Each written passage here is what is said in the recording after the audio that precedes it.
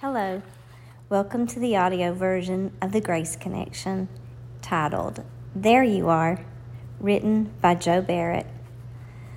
I was driving in Hickory, North Carolina on the 4-lane section of Highway 70 when I saw two men pushing a car up a small hill. They were trying to get a stalled car off the road and into the safety of a parking lot when their combined strength began to lose the battle with gravity. I was ready to pull over to the side of the road and help when I saw a man who had been walking on the other side of the highway running across 4 lanes of traffic. He had seen the two men struggling and was overcome by an impulse to get to the other side of the freeway to help. I looked in my rearview mirror to see the man arrive in the nick of time. The car, which had stopped moving forward and started creeping backward, began to creep forward again, as the combined power of those 3 men was just enough to push the car to safety. The entire scene was weird to see. It brought back feelings and memories of the America where I grew up.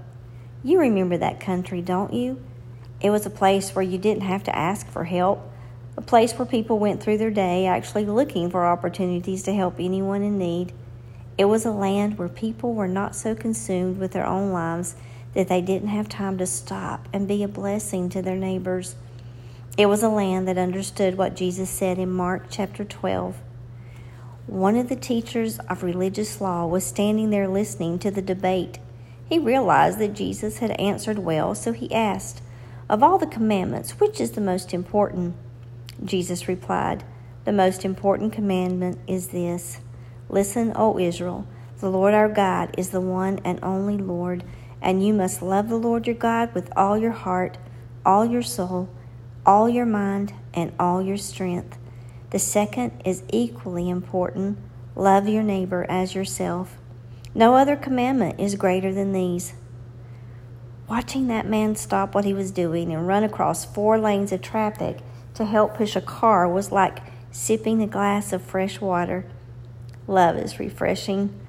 Unselfishness is encouraging to observe.